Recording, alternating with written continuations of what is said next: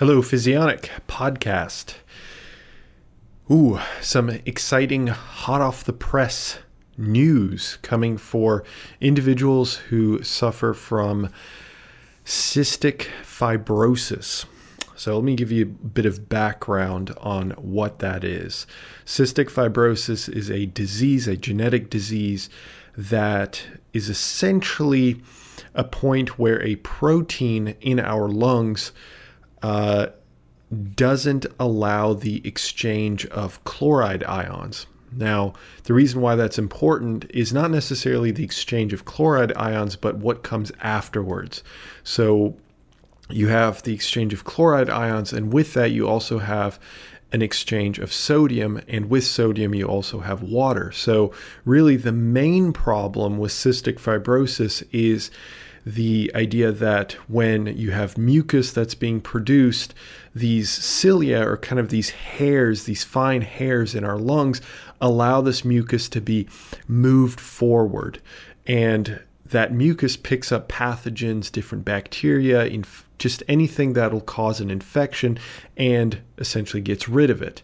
But if that mucus sticks in place, then that increases the risk of infection. Now, where water plays into this is that if you see a decrease in the amount of water, that means that you have decreases in the lubrication ability to move that mucus for those cilia, for those hairs, those little tiny projections in our lungs, to be able to move that mucus downstream essentially, and remove those pathogens that might be found. So instead, what ends up happening is people end up having closed up airways as the mucus continues to build up, and that leads to severe infections, continuous infections, and then eventual premature death. So cystic fibrosis is certainly not a pleasant disease. However, there is good news as of just 1 week ago. So 1 week ago, the New England Journal of Medicine, a highly prestigious journal, has published a paper looking at a phase 3 clinical trial. So this has been in the works for quite a while. They've been working on this for quite a while. It's already passed 2 different phases of clinical trial, so it's getting very close to being able to be used to help individuals with cystic fibrosis, which is massive.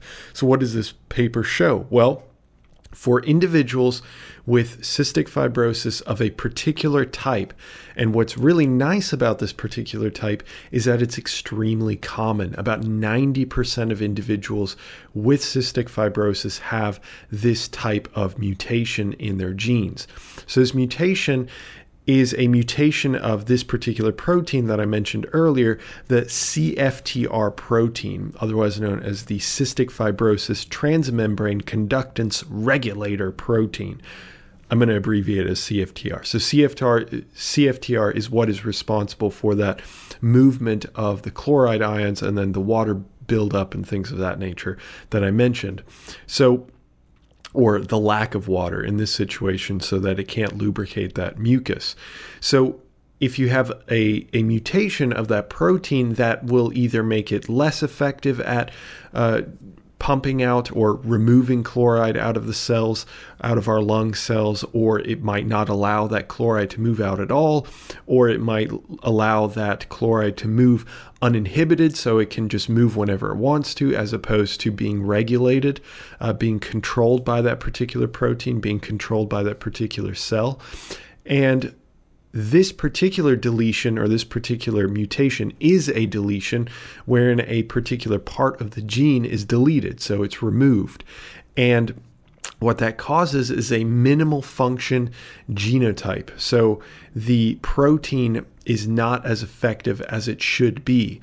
But what they found through this clinical trial, or what they're finding through this clinical trial, is that a combination of 3 different drugs seems to increase the effectiveness of this protein, and to an extreme degree. So the pulmonary issues, the issues with the lungs that people were experiencing, and this is done on 12-year-olds, around 12 years old and a little bit older as well.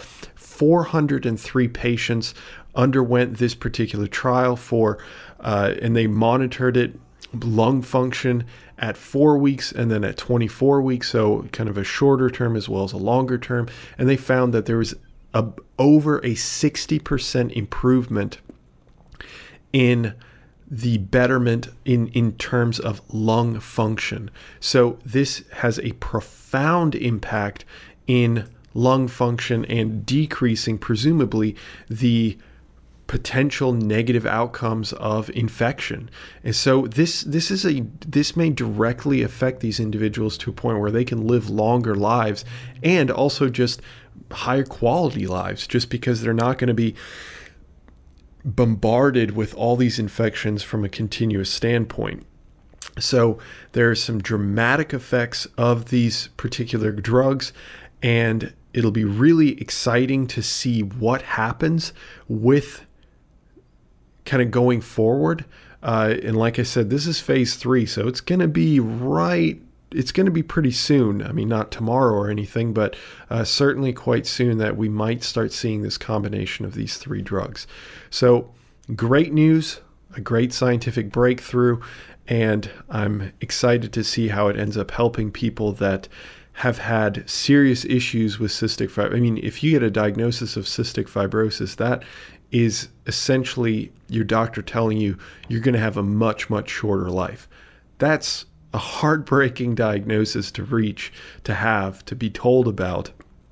And yet now they're finding ways of fixing some of these genetic issues. Really, really cool. Anyways, if you'd like to share your thoughts, I'd love to hear them. And with that said, I will have everything posted in terms of the paper, and kind of going into more detail on everything. So feel free to check that out. And with that said, I wish you a wonderful, wonderful day. Have a good one, guys. See ya.